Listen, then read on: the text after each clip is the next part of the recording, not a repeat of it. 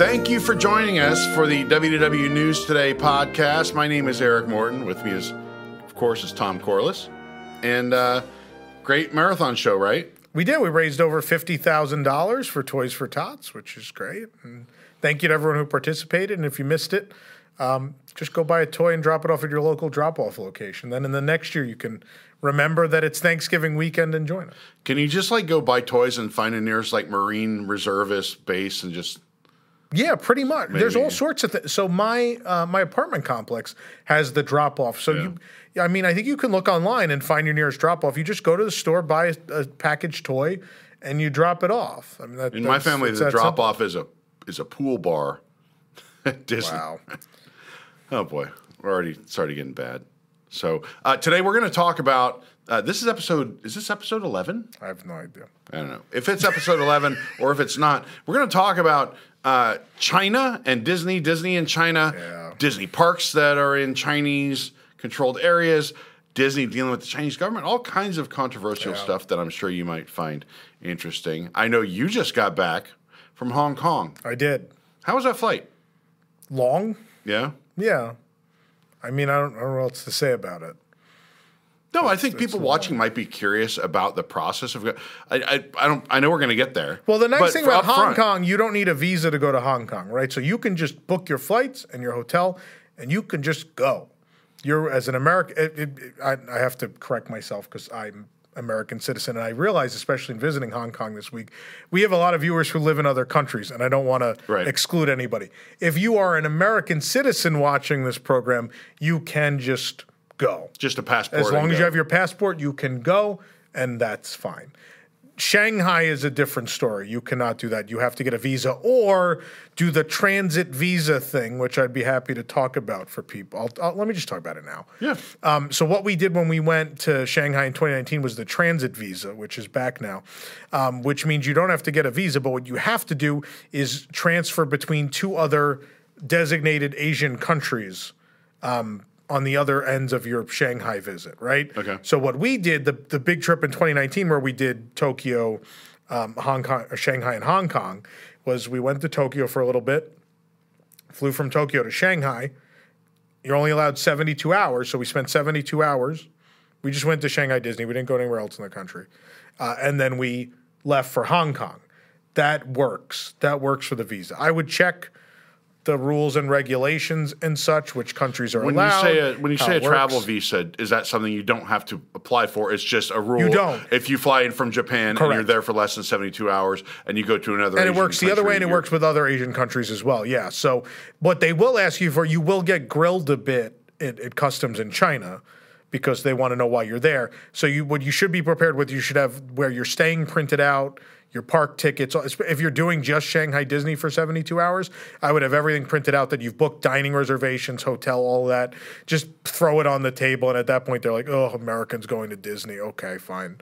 They'll make a face at you, and then you proceed. Do you know what the process and timeline is for going if you want to do with a visa? It's changed a lot, and I know the number of locations you can go to get it has changed. I haven't gone through the process yet. I'm starting to look at it, but I think more and more I'm just going to do the transit visa again next time because that was easy. Just to clarify, when you say transit visa, you have to be coming in from an Asian country that's on the list. And you have to depart to an Asia. So if you were coming from Japan and then you were flying home, you would have to have a regular visa, not a transit visa? Correct. Okay. Yeah. And again, you only get 72 hours. That's all you get because you're supposed to be in transit, essentially. Okay. That's, I think, the easier way. You can go get a visa. Obviously, I live in Florida. I do not believe there's currently an office in Florida you can go to. So there's not a Chinese consulate in Florida? Not that's handling visas. Really? Yeah, no, for a while it was only Miami has a consulate or something. For a while it was only two places in the entire country, and I believe it was Washington, D.C. and somewhere in Texas. It was probably Houston. Yeah, I believe it was Houston, and that was it for a while, and that's why I was like, I'm not even bothering with this. Now people have looked into it again since, and it's apparently more places, but it's still kind of a pain unless you happen to live near one of those cities, and maybe it's not. Maybe it's right, down the road from you. Again, go look into it. This stuff, especially with traveling to China, is changing all the time. Yeah. So, I did live in Houston for a few years, and during that time, my sister, I think she was a college student at the time, and she was going to Brazil, and they had a consulate in Houston, and I had to go there like 4 times for her to get a visa to Brazil, which doesn't seem like a country you'd need like extensive visa effort behind, but apparently it is. I remember I had to do. What are you drinking? This is my the goblet, the chalice from World of Frozen. I needed a Hong Kong cup. You sprung this topic on me today. I don't have any of my Mystic Manor stuff here. You know, the Hong Kong chalice. Yeah, this is World of Frozen. This is what the Coronation Sundae came in, which was it was like a floral slush with then vanilla soft serve on, or light milk soft serve on top of it. If you want to see me review all the food, the video's up now on the channel. I tried everything in World of Frozen. So I do have this, which looks like a more you stole my other cup. Drinking. No, this is not stolen. That's the giveaway one? Giveaway, right? Yeah. So we have this one here, which has is that the crocus on one side, and then the it's the logo, like it's the snowflake thing. Icon from Frozen 2. The other side has Olaf and Sven as they appear in Wandering Oaken's Sliding Sleighs, the attraction where Olaf is getting him to power the lift hill. A couple little snuggies. Yeah. But we'll put a card in here. If you watch that food review video, Tom does have a phrase you can say basically on that video, in the chat there, or in the comments there, where you can win this. We'll send this to you. You got to hit the like button and comment with that phrase, the phrase that pays. Oh, yeah, the phrase that pays. And you can win this... what my shave This ice makes a lot more sense drinking. Are you drinking water or Sprite? It's water because I had vodka? soda, and then this wasn't attached to the table and fell into the soda, and I wore the soda, and then I was like, I'm switching to water. I'm over soda for the day now. All right, well, I'm going to put this away. We plugged your video. Thanks. There's also the honest review. Go watch that too. There's a lot to watch. We're gonna get in, like the honest review is good supplementary content for this. Yeah. But I think you're going to talk about it a lot. But I think before we get to Hong Kong, China's big time in the news with Disney right now, right? So, you okay? My mother's texting me. Oh. She said I had a funny monologue last night. Hey, you're welcome. We both put like 50-50 on that. I think we did a great job. But it's been in the news a lot lately, right? China and Disney. Bob Iger commented about the business. Yeah, it's the first time they've ever said anything of the sort that they're not super excited about the future in China. Basically what he said regarding Disney's business prospects in China, Iger said he's optimistic about Shanghai Disney Resort and there are plans to expand relatively soon. But he continued, if you're asking me whether I'm as optimistic as I once was about growing our business in China, the answer would be no. I think it's pretty obvious that issues between our countries, tensions, have an impact on business, not just Disney's, but on other companies as well. I guess there's, to some extent, additional risk associated with Shanghai Disney Resort. I guess. But not all the capital that we put in is ours. We have a partner there. That partner would be the Chinese government. It sure would, yeah. And so some of the risk is shared with a local entity. I'm not losing sleep over the risks that we're taking there at this point. But again, I think I'm somewhat sobered about the prospects of our company and other companies long term. People told him this before they built the park in Shanghai. So, like, we're all going to sit here and act surprised now? Like, I don't understand. Like, if I'm nobody, right? I am not a billionaire who runs the Walt Disney Company, nor am I a government official or anything of the sort that would have knowledge on this topic. But I no knew enough. Political science degree, no training in global politics. I do have a degree in political science, but that's a different story. That's one of my 2 degrees. But I knew enough in 2019. I was like, I want to go finish my last 2 parks, and I'd honestly like to do Shanghai before something happens, and maybe the park doesn't exist anymore. Now, if me, of all people, has that thought, I assume they at some point had someone, risk management or something that came in and said, this is a very real possibility. This is a risk you take, that communist China we could go to war, or we could just have a general disagreement, or a million different things could happen that would sour this business, or the government might, disagree with us at some point and just take the park away from us, and we really can't do it. Are you talking about Florida or China? Wow. Wow. Yeah, we're going to get a lot of hate mail for that. No, there are some parallels, perhaps. Sadly. Yeah. But, yeah, the whole thing is...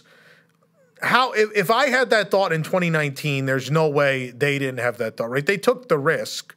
But I think the whole world looked at China that way before Shanghai Disney was even announced, right? It was an emerging market. It was growing very fast.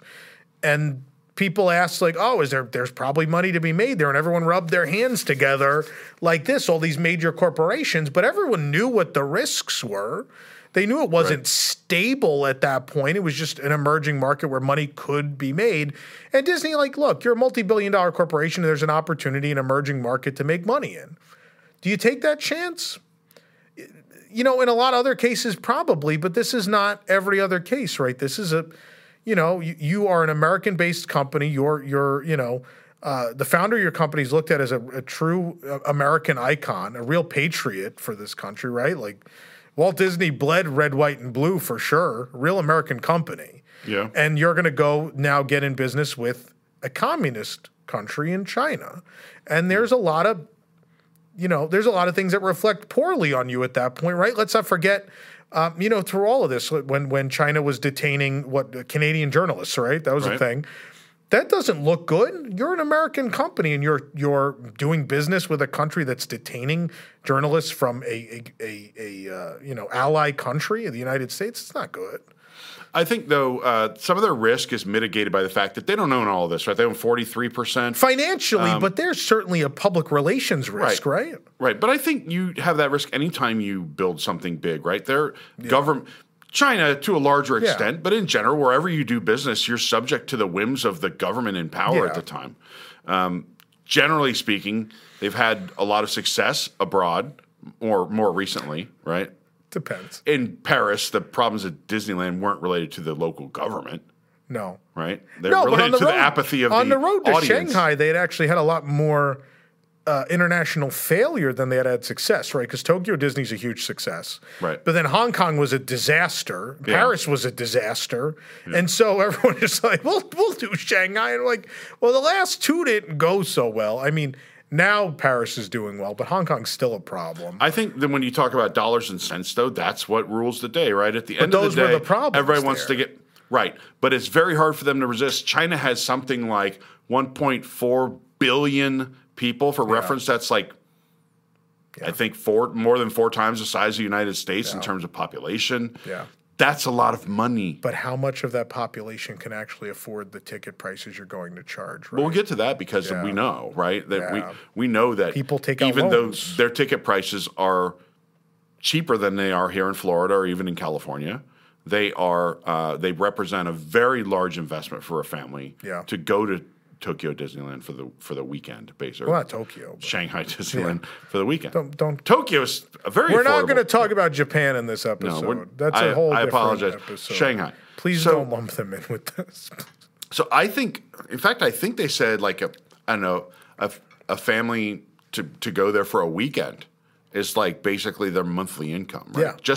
Just park admission. Yeah. No, that's not buying. That's not buying food and souvenirs and staying in a hotel. Bring their own food. Yeah. What's that? You'll see people bring their own food, but like I said, like it's well documented. People take out loans to go to Shanghai Disney. That's a thing.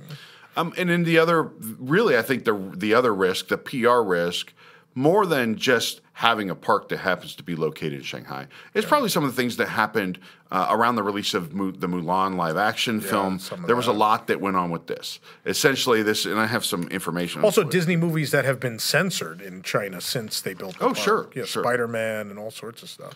Mulan was partially filmed in I'm going to butcher all these, Xinjiang Uyghur Don't worry, they're Autonomous not Region, watching. They're not allowed. in close proximity to detention camps for Uyghur Muslims. And Disney gave credit to publicity departments of CPC, Xinjiang Uyghur Autonomy Region Committee, among other entities. No. People didn't like that. No. People didn't like that essentially what they're... Now, who knows? I haven't seen these camps. I don't know. Yeah. They are being compared to concentration camps. They are some sort of internment camp for an ethnic minority, right? So you have that.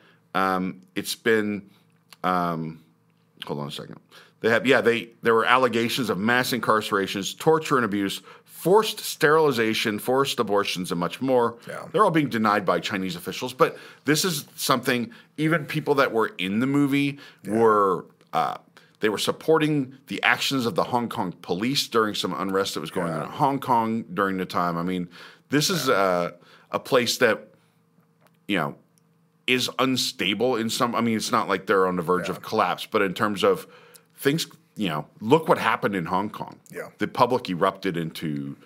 These are people, many of whom were raised with a very westernized government. Yeah, I mean, a majority of people in Hong Kong do not want to be part of China. Yeah, that's right. Not. So they were raised kind of with this under British, laws and customs, and then China takes over. And while they have some Western laws and things locally, they are still administratively attached to and subordinate to People's Republic of China. But a totally different. So this happens a lot where you bring up Hong Kong, people are like, oh, so you went to China, and I'm like, no, I did not. Like, it's completely different in that now they're under their control. Yeah, but I mean, you're talking about a country that had no free press versus a country that had a free press system. Right. It's Hong Kong was very much a democracy, right? So right.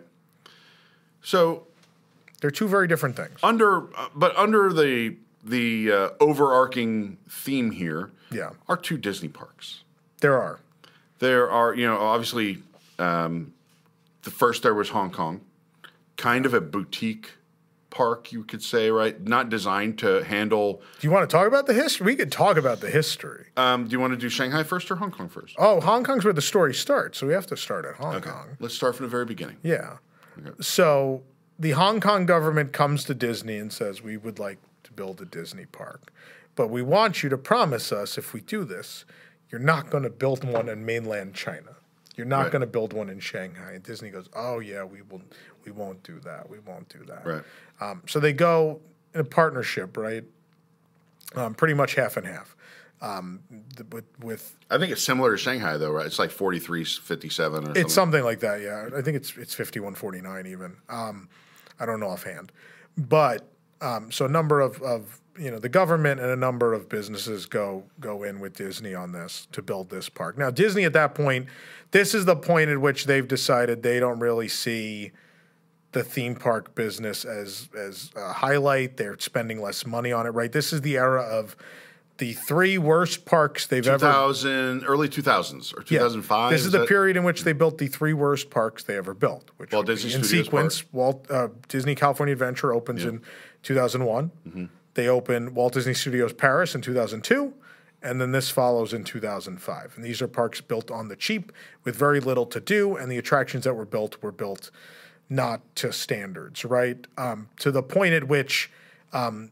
Hong Kong Disneyland could have been even... The Hong Kong Disneyland Open, it was a flop. It was terrible. People hated it because they cut corners. But the funny thing is how much Imagineers had to fight to salvage what even is there, right? So the castle at one point was flat. It was a series of flats. It was like Streets of America. Kind of. Yeah. But at one point there was like a Small World version that was Mary Blair-esque, but it was all... because you can hide a lot in that style, right? Yeah. It's kind of like Michael Graves architecture, right? You can, once the world realized they're like, oh, that's a cool art style, but also you can build things in that art style very cheaply. Yeah. And they realized that with the Mary Blair stuff. And so there was a period, I think art is out there, of this Mary Blair-esque castle, but they fought, and eventually I think they landed on what they could do effectively with the money they had was rebuild Disneyland. So they built Disneyland's Main Street pretty much verbatim, and out of Sleeping wood. Beauty Castle Out of wood. Yeah, I read that. It's not concrete buildings. Really? It's made out of wood. Oh, okay. It's like when they built the other so they built it the way in Disneyland Blazing built Saddles, like where they built the whole town, like the fake built town. a second fake rock ridge. There it is in Hong Kong. Yeah. So I didn't even know that, but I believe it. Yeah. And that's what that would have been built out of in 1955, no? Yeah. Yeah, it probably was very... But I was just thinking... They had to go back and rebuild all of Main Street over the years at Disneyland, but yeah, so I mean, that's why that's verbatim. But then a number of the other attractions are clones, right? So the other thing that happened was Space Mountain. So Space Mountain in Hong Kong it's the Disneyland Space Mountain. But what was funny is that became a combined budget thing with Disneyland because Disneyland, very infamously, the ride broke in 2003 and they had to jump ahead a couple months in that refurb. But they essentially, the Space Mountain that opened at Disneyland in 2005 is an entirely new ride. It's all new track. It's all new vehicles. It's all new because maintenance was so bad at the time that they ran Space Mountain into the ground. But basically, they ordered two. So there's one for Hong Kong and one for Disneyland in Anaheim. Another fun thing to decorate, the queue is very sparse in Hong Kong. One thing they have in the load area, the only prop to look at, there's this big thing that looks kind of like almost like a telescope. Okay. It's repurposed. It's from the closed Disney Quest in Chicago because, again, there was no money to do anything. People forget there was Disney Quest in Chicago for like 2 years. It opened and closed very quickly. It became a furniture. It's a big furniture store now. Oh, good for them. Yeah. It's a growth industry. What else? Also, there was a big fight. Tim Delaney fought with them to put Space Mountain where he felt it should go, beyond the berm, beyond the train, where the train went. And he said he tried to convince them, look, it doesn't actually cost more to do this. It'll look better. It'll look right. And they just were like, no, we think it costs more, and blah, blah, blah. And there was a big fight about it. And then they still built Space Mountain in the wrong spot. It's kind of off to the side, and it kind of blocks any future expansion. It's real. There's a lot of, and their Jungle Cruise. The Jungle Cruise is awful. Oh, yeah. It's all flat. It's just basically they threw animal figures wherever, just all over the place. Like if you just told me, you gave me a week and had me build it in the studio, and I went and bought flats. Yeah, and it was so bad that I believe it was Skip Lang, God rest his soul, great former Imagineer.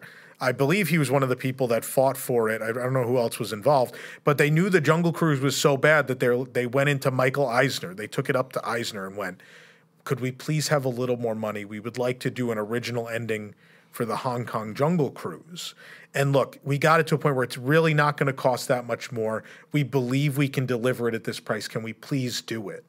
And they let them, and it's that whole finale. They have a whole special finale where there's I don't remember exactly what the story is. I didn't ride it this trip. But essentially you anger some sort of god, and there's this giant fish mouth in the rockwork, and fire forms on top of the water, and there's an explosion of water. Cool. The fish god then has this explosion of water that covers. It's a super cool ending. The rest of the ride is awful.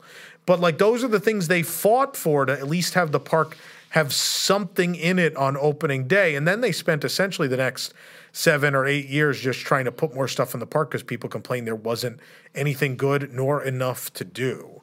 It was a train wreck. And it was designed to be small. It was designed to have a second park. Yeah, but originally they said, hey, our goal is 5.6 million visitors a year. For comparison, Magic Kingdom's 17 million a year.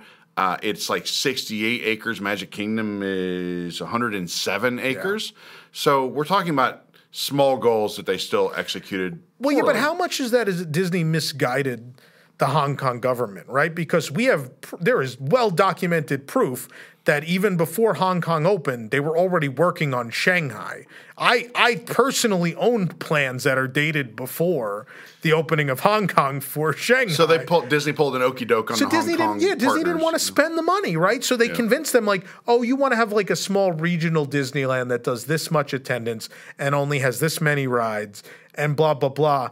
Knowing all along that they probably financially didn't believe in Hong Kong Disneyland and were like, well, someday we'll do the mainland park and that's where the real money will be. So Disney management screwed them over.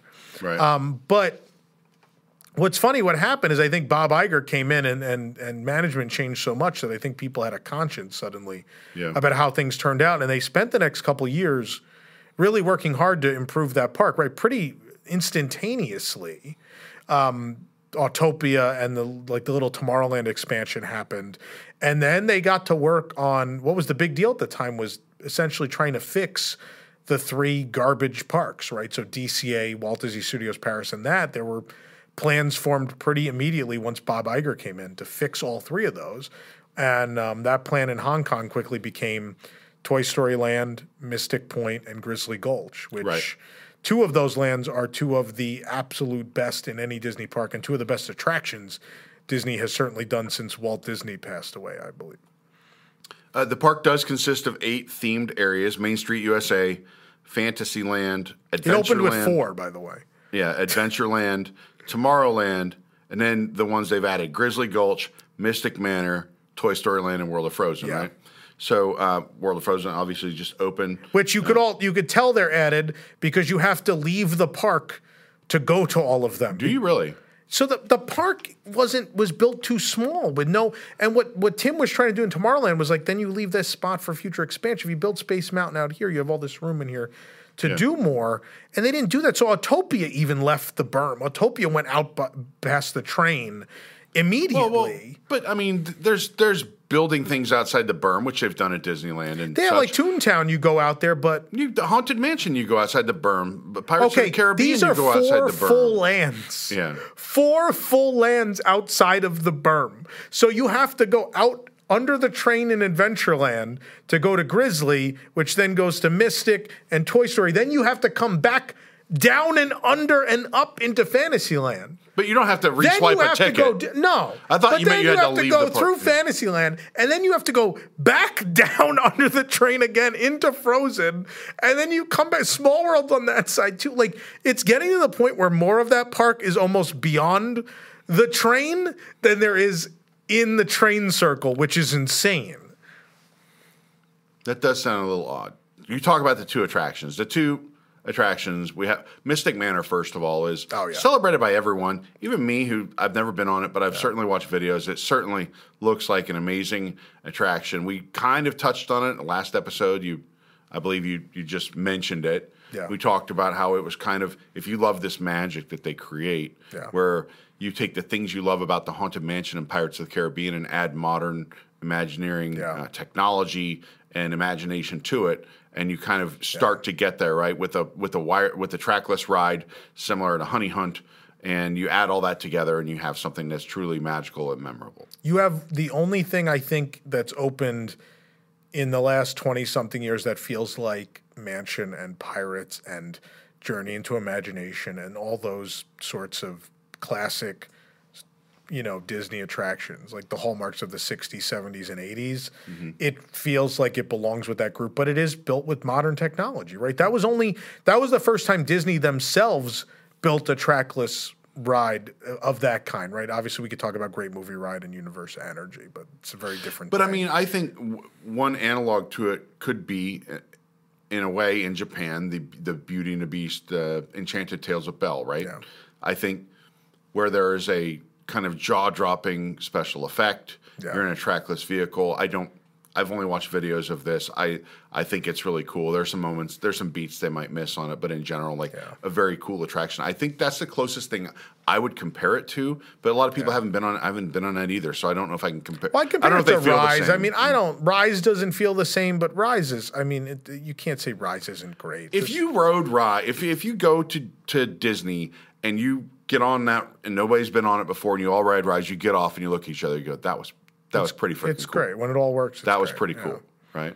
It may not have that sort of staying power that Haunted Mansion does, but they're different things. Cool. Rise is still great, but if you're a Disney fan, there are what I would consider they're Disney attractions. They have a heart and soul, and you feel things when you experience them. And that's Mansion and Pirates and the original Journey to Imagination and Horizons, and it's those rides where you actually feel a great movie ride. Spaceship Earth, even. Spaceship Earth, yeah, absolutely. Mystic is one of those where I was actually tearing up at the end, where I was like, God, they can still do it. If you let them build something original and let them be creative, they can still accomplish all the magic that they accomplished when Walt Disney was alive or when they were achieving his last great dream in Epcot Center or whatever. I think often it's misinterpreted when we are critical of things that WDI is putting out, is not necessarily of the capabilities and capacity of the people there. Yeah. It's often that the people who are running it are the ones who have best been able to take something and chop it down to a limited budget attraction. And maybe those are the people that, look, those people are valuable to have in any organization. I wish we had someone right now that could help us mold the organization into a leader meter fighting machine. Yeah. But also there are these people that can do these other things that exist, and if you let them run wild, they can create amazing experiences. And I think Mystic Manor, I don't know what the budget for that attraction was. It probably wasn't earth-shattering. I don't think, you look at it, you're like, I think it was done with people they just let people be creative. They let creative people be creative and come up with something that worked.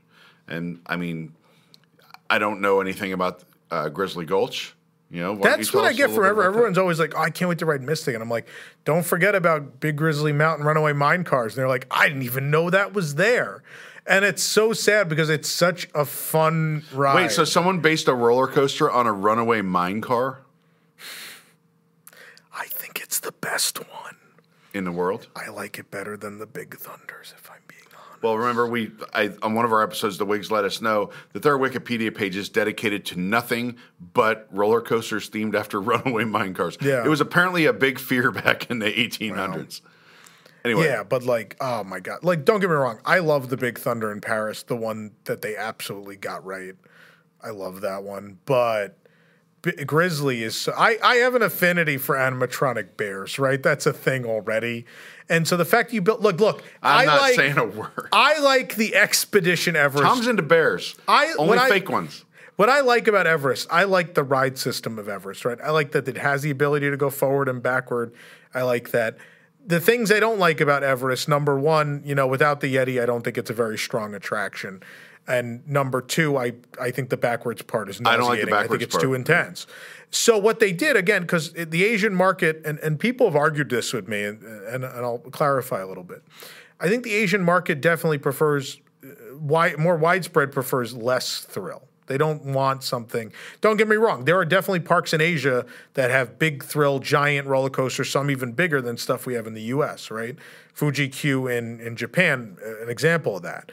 But far and wide, a far greater majority of the theme park going public in Asia likes a more mild thrill that's proven by attendance and success and all of these. Well, I think what I've heard from others is, particularly about Japan, but a society where you sort of suppress your inner self, right, for the sake of conformity, and they like to go to these places where they could be themselves and kind of scream their heads off on anything. Yeah. So they might be screaming their head off on something that we don't find to be a particularly thrilling attraction. It might just be part of that catharsis of letting go. Yeah. It may not be that they're actually terrified of it. I thought that, but then we've talked to people in these countries, and there's people who legitimately told me, they're like, no, the Wandering Oak and Sliding Sleighs, like I was holding on real tight, like not for long.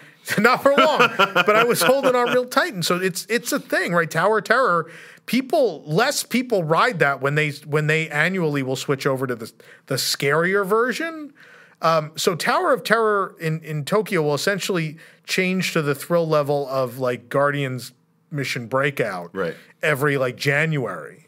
It's more bouncy, less folly.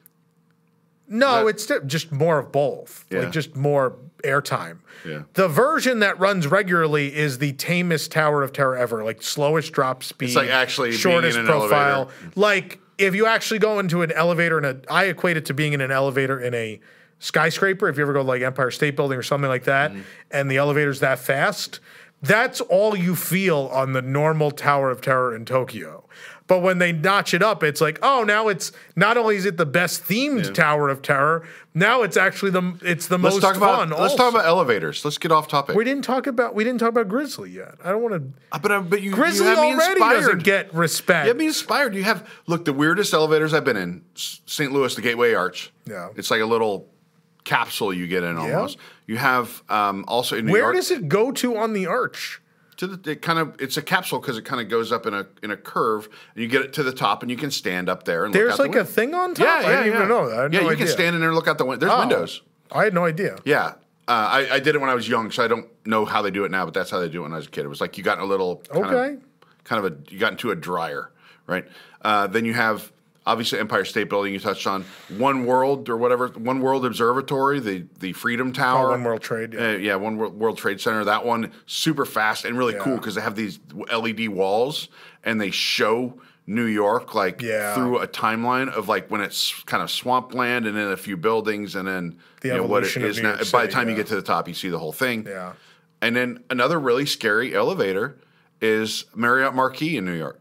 Any of those things where you are in a glass elevator looking at, they have one Grand Cypress here, or whatever it's called now, the Hyatt Regency, where you're in a glass elevator, but you're in a big atrium that's 40 stories high or whatever it is in New York. And you're up there. When that thing goes up, it's moving along pretty good, and you're kind of rising or falling as it may be. It's not for the faint of heart. Okay. Anyway, you go back to Grizzly Gulch. Grizzly Gulch deserves love and respect, and it's going to get it today. So it's the Everest ride system, but made for a family coaster, which is super fun. So you go up a lift hill and down, you go around a bit, and then you go up another lift hill, and a wire snaps, and then there's a backwards portion, and then... But it's not like the backward portion of Expedition Everest, where it's just like you're like, all right, that's enough. It's way slower and more fun, I think. And then the culminating scene, it's really charming. It's this a mama bear and a baby bear, and they're trying to reach for fish. Like one of the miners was cooking fish on a wire, and the bears are leaning on a plunger. And so accidentally when the mom's reaching for the fish and accidentally leans on the plunger, and the mine explodes and you shoot out of it. And then the end scene is the mom and the baby in the mine cart they were in. They got blown out of the mine too. And they're eating the fish now cooked from the explosion. There's a little smoke coming off the fish. Yeah, it's super cute. It's such a fun and charming ride. The land is really pretty. I love the mountain. It's shaped like a bear. Way better job than Grizzly Peak did at DCA. It's a really cute, charming ride. I love it. I think it's classic Disney and not to be slept on. Well, you talk about beauty. I think having seen a lot of pictures and videos from this park, it is geographically the most beautiful Disney park. Yeah. Mountains in the background, green. I don't know if you call them mountains. We showed it on the last show. Very tall hills. Right behind the castle. Look, that castle is a stunner, too. They replaced the... We talked about they had the flat castle. They have the Castle of Magical Dreams. But looking at it, it's stunning. It's beautiful. I don't know that it has the classic beauty of the castle in Paris. Like it. You don't like it?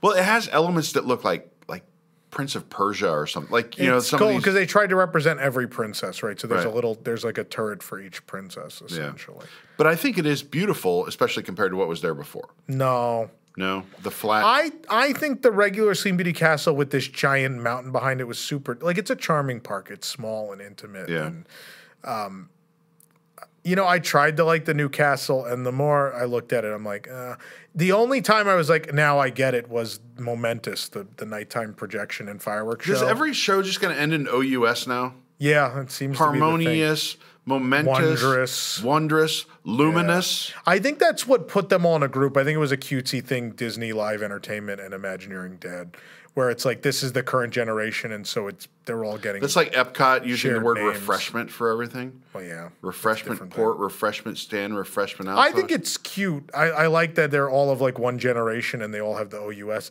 It's less cute when some of them are bad, but we're gonna find out on Tuesday. Watching Momentous and then seeing what the castle was doing with the projections, I'm like, this is definitely like this was designed with the intent of we know we're going to projection map this and we know we're going to do a show on it, and what are the things we want to be. What have we learned from having to projection map a bunch of pre-existing castles? What have we learned? What are the surfaces or things we would like to be able to play with in a projection show? Let's make sure those elements are on this castle since it's the first one we're building. It's a highly dimensional castle. There's a lot of nooks and crannies. There's a big flat surface at the top, which the coolest thing was that weird oblong double window in the center. The coolest thing was that Momentous, the theme is, I love the theme, which is it's like the story of life. It's like from birth until death and beyond. There used to be a whole pavilion of that at Epcot. Yeah. So it's the story of your life from when you're born to when people pass away. And so they call it I think they call it the show of a lifetime. And I'm like, that's a brilliant tagline. Like it's a great show, but also it is literally a show about your lifetime. But the coolest thing is in that window, like the countdown of the show, they have a pendulum with the clock pendulum swinging back and forth, counting down to the show. And I was like, it does kind of look like a grandfather clock. That's really cool. So I don't think the castle's pretty, but I think Momentous in a lot of ways makes up for it because they use it really well. I think it's pretty. I think it's pretty. When you see it in person, you judge. I haven't been there. In photos, I was like, I think it's okay. I remember we went, it was under construction last time I went, last two times I went, so I never got to see in full the original castle, right? I got to see a little bit of it behind tarps with the mountain. They hadn't started going vertical really in 2019, but when I went in 2020, most of the new castle was there. And I remember you get to the side view and it's like, oh my God, the castle's like this. It's Is this it? thin because you built on top of Sleeping Beauty Castle. What are you going to do? Yeah. And I just remember thinking like, oh, the scale is real bad. But It's not so bad for Main Street. I just don't think it's pretty. I don't like it. I don't know. But they do like a pretty decent nighttime spectacular there. They do the full fireworks Despite that, on the they mountain can't do and like everything. they can't do full fireworks. So a lot like all the other It's parks. like 4th of July in it's Oregon. that low. It's like that 6 feet off the ground. it's like all that low level stuff, right? So the stuff you'll see a lot in Paris and yeah. Tokyo. Well, no, No drones? Tokyo shows are bad. The fireworks in Tokyo are awful. No, they had drones for the Christmas tree. Oh. The Christmas tree lighting, so that they're now the second Disney resort to have a regularly operating drone show. That's pretty cool. Which we'll upload. Maybe by the time you watch this, it'll be uploaded on the channel. I keep forgetting to upload it. But no, but momentous. I think of the projection shows, right? Of the shows that are not real full fireworks shows. Which a real full fireworks show would be Wondrous Journeys, Happily Ever After. Right. Those they can do full fireworks shows. They're not prohibited, right? Right. But of the projection shows, which would be like Disney Dreams, would be the former show there, Illuminations in Paris. Of those shows, Celebrate Tokyo, Disneyland, any of those, I think it's one of, if not the best projection show they've done. It's really stunning. Do they? It's hard to tell from a perspective standpoint. That mountain you see behind the castle, how big is that, and how close is it to? It's very big, and when you go to the back of the park, it feels like you're pretty close. Yeah. I like their Toy Story Land, not because of its contents, because it's the same junk that they all are. But what's cool about their Toy Story Land is because you've gone under the train, you've sunken a couple feet, and then there's just this giant mountainside. So you feel small to begin with. Yeah. So that combined with the oversized toys, I'm like, this is the one Toy Story Land I think feels right. The rest of them, I'm like, but at least that one feels correct where it was built. But no, it's a big set of mountains. They're quite big. And then I don't have the elevation in front scope of of the resort, hotels, all the whole 9 yards, three hotels. 3 hotels and a park and a lot of abandoned space in between. So there's a hotel pad. Is there like a deluxe, a moderate, and a value? Is there one No. is definitely better than all the others? The Hong Kong Disneyland Hotel is basically the Grand Floridian, and that's the most expensive. Okay. And then Explorers Lodge is definitely priced a little higher than Hollywood, but probably not much in my experience. Maybe they're even the same. But I've never stayed at the Hong Kong Disneyland Hotel. I've stayed at Explorers Lodge, and I've stayed at the Hollywood Hotel. Explorers Lodge is my favorite Disney hotel on Earth. Is that just because of the theme, or is it like just that high quality? The rooms are the quality's nice. The rooms are for the price too. Yeah. It's not incredibly expensive. The rooms are really pretty. The hotel is gorgeous. It's basically Animal Kingdom Lodge. You take away the real world out of Animal Kingdom Lodge. You take away the animals, and you add in this sort of fanciful Disney explorer theme. So you Does celebrate it have like a sea tie-in, or no? kind of. Yeah. I Yeah, mean, a a little sea bit. aesthetic, or are there actual actual sea tie-ins? It's like no actual sea tie-ins, but it's like a celebration more so of Disney explorers, right? So there's all these exotic locales. So there's like a section that's kind of themed to India, which is Jungle Book inspired. There's a South America section that's definitely inspired by Up. And stuff like that. Lion King section. And so it celebrates these exotic locales, but the art throughout the hotel really celebrates. There's a lot of Mark Davis throughout, a lot of like Disney jungles and Disney, and so there's this big mural at the check-in desk with a giant propeller on the wall. And I need to see that. It's The next super time they make cool. even the most minor change in Hong Kong, I think WWNT readers really need me to go out need you there to go, and okay. cover that, I think. see what we can do. We'll see about Shanghai later, but Yeah. this is a must-do, I think. No, Explorers Lodge I love it. Look, like Miracosta in Japan is spectacular, and I love Animal Kingdom Lodge and Wilderness Lodge here, but there's something about Explorers Lodge where it takes that incredible layout and design of Wilderness and Animal Kingdom Lodge, and it adds in like that Disney, I don't know, it adds like fun Disney to it, and it works, for some reason it works really well. And it's no knock on Animal Kingdom Lodge, which is still probably my number 2. But there's something about adding that little bit of fun in, right? Like all of Animal Kingdom Lodge is very serious. Yeah. It's a very serious theme, right? Wilderness Lodge has a little more fun because it's They're like, we're not playing with someone else's culture. This is our culture. So we can have cartoon bears and Mickey on a totem pole, and we can have this and we can have that, and it's fine. At Animal Kingdom Lodge, it's like, well, we're white people playing with African culture. We need to be respectful of this and do it in a respectful way, and that's great. Look, I love Animal Kingdom Lodge, but there's something nice about taking what is a really great hotel that works wonderfully and cutting it loose and being like, we don't have to be held back by this theme. We can go in a different direction and we can have a lot of fun. And that fun includes like put in a blimp in a display case, and the blimp is called the Dream Finder. And so there's whole sections of the hotel where on the tag by your door it says the Dream Finder and it shows a blimp. It's definitely not made for the local audience. That's made for like the diehard fans around the world who are going to come there, because I would assume a majority of the local audience has no idea who the Dream Finder is, and there's no meaning to that. So the accommodations themselves, very Western, or are these distinctly No, they're Western. Hong Kong? It's pretty much like being in Florida? They're all very, very much American hotels, Because I know in Japan they are very nice, but they're also distinctly Japanese in some ways. Like from the slippers and pajamas they give you, and the way that their bathrooms are set up, where they kind of have a wet room, basically, that's like, a shower and bathtub type of area that's... Well, here's the thing. Distinctly different from the way we say robes and slippers and all of that is not American hotel style. It used to be. Yeah, those are all things we did that everyone kind of borrowed. And now we as a country are so into cost cutting that we got rid of those things, right? So the things that are missing from here are still very much in not only the Disney hotels in Asia, but the Disney hotels in Europe, right? Postcards, having postcards and stationery for you to write on, or you can just take them home. Having slippers, right? When I did, now every hotel room. The toothbrush thing. Yeah. Yeah. Oh, no, and the hotel in Paris, like all the custom bottles and everything, right? Yeah. Even Cheyenne and Santa Fe, all the rinky-dink ones have special shampoo bottles with Lightning McQueen or Bullseye and Woody on them. You mean Flash McQueen? Flash McQueen, yeah. And the slippers, right? If you get a suite in Paris, like when I did the Avengers suites, or all the Hotel New York Art of Marvel suites, they all came with different slippers, right?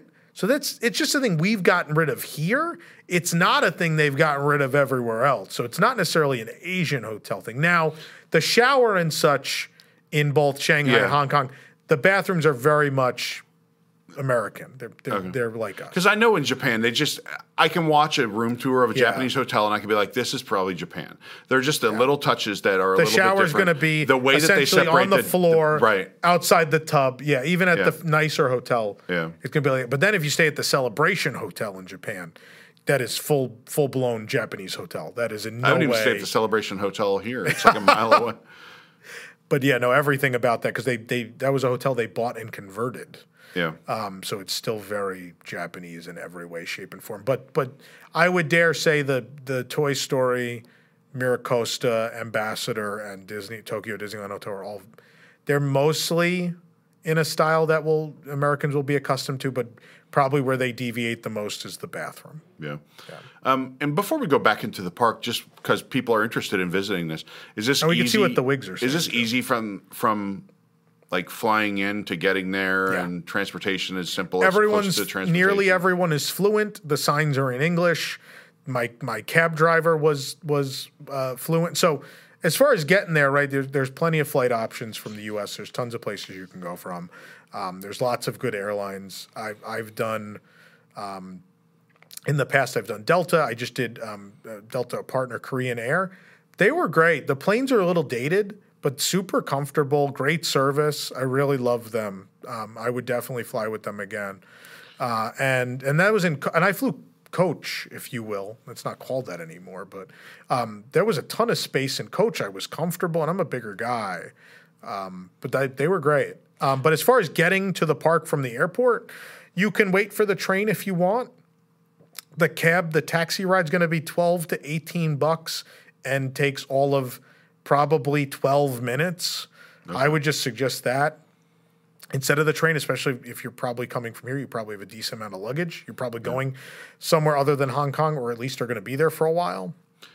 So I would suggest the taxi. Is this pretty close to all the stuff you would want to do in Hong Kong too? I realize you don't have time on this visit. The city's just across the bay, Yeah, you could. You take one of those little junks across the bay and... You could, but you could effectively your home base of operation could be one of the Hong Kong Disney hotels, and you could just take the train. Yeah. The train station is right at the park. You could take that train, you could connect into the city or wherever you'd like to go. Does the train go to the hotels too, or? No, just the park, but the park has a shuttle service. Okay. They have big coach buses that'll take you to But the park. in general, it sounds like it's pretty easy to navigate, Super understand easy. what's going on, Yeah. and plan your trip. And again, almost everyone's fluent. It's a I would say one of the international parks, maybe. The most Western. Well, no. No, I'm just trying to think if it's the easiest to do or not. Paris might be easier. Paris will cost you more though, especially if you're staying on site. But Hong Kong might be if it's not the easiest, it's the second easiest to go to. I would say even easier than Tokyo, but you get a lot more out of Tokyo, I think. So now you went to World of Frozen. Yeah. And you do have a food review, which we can watch. Obviously, we've already told people And a to go whole check honest out. review of the. But how is the food in general? Is it weird? Is it you got to be adventurous to eat there? Or are you? There's some weird, but you'll definitely find stuff that if you're picky, you'll find stuff. I will warn you, if you're vegan, you're probably out of luck. They have more vegetarian. They have than vegetarian, vegan, right? yeah. So in the Frozen review, my favorite item from Golden Crocus was that vegetarian pasta, the mushroom pasta. But that's very much not vegan because it's full of cheese. It's a lot of It had eggs too, lot of right? cheese.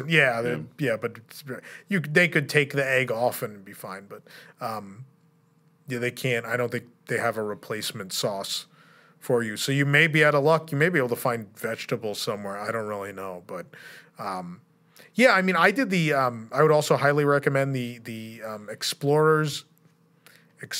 Explorers Club buffet.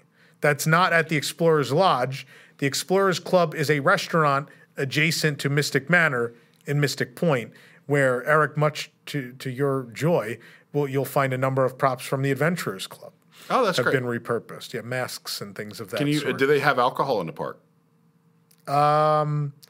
Supposedly only during one particular season, they had a beer cart as part of a festival. Not a great for bourbon list Halloween. at Hong Kong Disney. No, so even when we went in 2019, there was one bar on all of property operating. Oh boy! And it was only the bar at the Hollywood Hotel. But now there's definitely alcohol at all three hotels again. Not in the park though. Okay, Yeah, that's good. unless that seasonal Halloween beer cart comes back, then yes, it'll be there. All right. So World of Frozen, like I said, we have the review. We have your honest review. I don't wanna They waste can watch time on that. here. We don't want to talk just about World of Frozen, Yeah. but in general, the park is this. I love it. I'm not into ranking because obviously this has one of the best attractions in the world, so it's worth going to even if the park ranks low. This is I would imagine that you rank this park somewhere above. It's somewhere in the middle, right? I would say above like Walt Disney Studios, above probably Shanghai. It's Shanghai. definitely above Shanghai for me. Yeah, I don't know how you I'd rank put the it rest, above of it, Epcot. especially right now. The Epcot of the last several years, I would put it above current Epcot. Yeah. So I know Epcot is one of your least favorite parks now. Yeah. Has become. So I don't like it. I just don't. I don't like it. I don't think there's enough. Isn't that for sad? me It used to be do. my favorite. If you The ask me my Cosmic favorite park, I Rewind's can great, never but make up my mind. I know people are going to be like, "Oh, have Cosmic Rewind." If you ask me, if you're going to ask me what I'd rather go on, if it's Cosmic Rewind or Mystic Manor, I'm going to pick Mystic Manor every time, right? Like Cosmic Rewind is super fun, right? And it's great. Like, look, same thing. I love Space Mountain, right? Space Mountain's great. I'm never going to pick Space Mountain over Pirates of the Caribbean or Haunted Mansion. And the same with Guardians. I'm not going to pick that over Mystic Manor or something. So people are drag racing in Celebration. There they go. Someone did comment last episode, I think, that they could see the reflection of traffic on this door. Yeah, sorry, but We don't have I didn't see that curtains in guy. here, and we're not installing them because they're we may adjust the They're set floor as to time ceiling. goes on, but Yeah. you see we have a different table this week. Yeah. Who knows if this will stay. But I forget what I was talking about. Oh, like I like Cosmic Rewind. It's super fun, but I'm never gonna. I like things that are rich in theme and storytelling and physical sets. Like that's the Disney I love. I love when there's just these immersive sets and you feel like you're lost in a world. Really fun thrill rides have their place, but that's never going to be the thing I pick over, those hallmarks of what the Disney theme park experience is supposed to be. Yeah, I get it. Someone commented on a recent episode when we talked about Cosmic Rewind, like, oh, they didn't invent the spinning coaster, which is true. But they said, oh, well, like Gringotts has been doing that. I think that is not really the same thing. Gringotts It's is not barely any apples. coaster. It barely has coaster portions. Right, it's basically a dark ride. Yeah. But, I mean, Gringotts, though, I don't like all the screen effects and stuff, but what they got is the theme. Like, the theming of all that stuff, and Diagon Alley and everything, like the that, land's gorgeous. that is what people, I think, Yeah. love now about Universal. Universal used to be more about fun and some IP, ride the movies and all that kind of stuff. And now I think that deep, rich theming, I think, is still they probably still did a better job of transporting you to this world than maybe Star Wars Galaxy's Edge did. Yeah. And all these That's the same with like Super Nintendo World, right? Like, I think as a land, that is a way more fun land than Galaxy's Edge. I would take the rides in Galaxy's Edge over the rides in Super Nintendo World, though, in a heartbeat. Yeah. I get it. The rides look like junk. The rides are junk. Yeah. They're screen-based garbage, and when they're not, and Universal tried. Yoshi was like the first ride they ever tried where they're like, we're not going to have screens. There's going to be no screens in this ride, and it's like a minute and a half long, and there's nothing to look at. Even my mother, who's not a theme park expert in any way, I mean, she's been to a lot of major theme parks now, but dude, she's like, we get to the end, she's like, that's it? That was the ride? That's the whole When thing? I saw the land, like the preview videos, just from outside, from a distance, I see the Yoshi thing. I was like, oh, it's got that. The land has that kind of kinetic energy we talked about last episode. Oh, it's great. But I thought that Yoshi was almost kind of like a Nintendo people mover. I thought it was going to go all throughout the thing. It's a way to relax and see the whole land. And then I watched a video of it, and I was like, really? This is like a load area and an unload area. Yeah. That's basically the ride. You go outside briefly, right? And it's a shame. I don't mean to get us off track because we're talking about. Yeah. I don't know if you have anything else we want to talk about Hong Kong before we move on to Shanghai. I love Hong Kong. It's like I think it is the most charming outside of original Disneyland. I think it's the most charming park, and it does. And everyone says this. It captures what Disneyland probably was like in like 1969, where you have two incredible, insane headliner attractions, right? In Pirates and Mansion, and then this, just this quaint little park, and it's not super busy, and it's just really, really a good time. They have a Pirates that's good? They don't have Pirates. Oh. I didn't know about that. I feel that Mystic and Grizzly are the Pirates and Mansion of that park. That's the way I feel. I was like, you threw me off there. I was like, what the hell? They instead, the one they were going to build for Hong Kong, they instead built in Shanghai, which I'm sure we'll talk about in a few moments. But it sounds like videos I watched make it look like the park is not super crowded. This was the busiest I've seen it. I made the joke. It's a joke, but it's honest. There were more people on several days I was there in World of Frozen than I've ever seen in the park in total, like just in that land. So if I go, it's reasonable to think I could ride Mystic Manor 3, 4, or 5 times in a day, depending on the day. Yeah. Stuff, so there was one day I was there where I could have just gone 100 times in a row. Then there were other days where Mystic was 30 to 45 minutes because the park was busy because people came for World of Frozen. Yeah. But their attendance has definitely picked up. It's not, when we went in 2019, it was pretty empty, and when I went back in 2020, it was even emptier because that was the time period of I guess the riots. Yeah. I was alone. You go watch the video of Paint the Night I have from Hong Kong. I'm the only person in town square. Like, I have a whole private performance of Paint the Night, and you'll see every performer looks at us at the camera because I'm the only person there. Wow. Yeah. That sounds cool. It was a good time. I'm glad I got to see the park before that, but I highly recommend still seeing it now. I think it's a great time. Well, we're going to do videos where we talk more about going there and what you need to know and what you should and shouldn't do. We're going to do that for all the international parks at some point, especially early next year. But for now, I've given you as much of a primer as I can that time will allow right now. Shanghai Disneyland. Oh, boy. So this is a partnership between Disney, who owns 43% of it, and a number of companies that are government-owned in China. Yeah. And I know forever when we live stream or whatever, people would bomb in there and say dumb things in a chat like, oh, China owns 57% of Disney. That's not true. They own 57% of this park. Of a resort, yeah. Of this resort. It is very large. So this is 1.5 square kilometers. It's 370 acres. Magic Kingdom, as we talked about, is like 107 acres.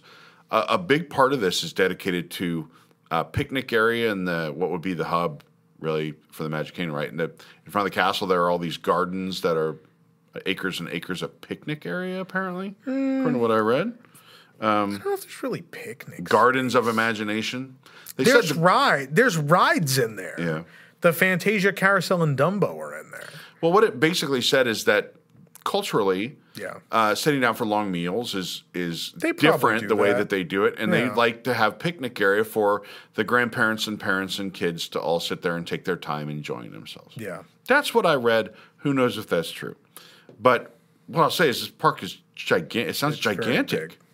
I mean, There's a lot more of- than 3 times the size of the Magic Kingdom. Yeah. There's a lot of uninhabited space in it. There's a lot of. I have never been to a Disney park where it's so clear how many expansion pads have just been left Yeah. sitting there. There's a lot of just you leave one land and there's not even a transition. There's just green space for a while, and then you finally find the other land.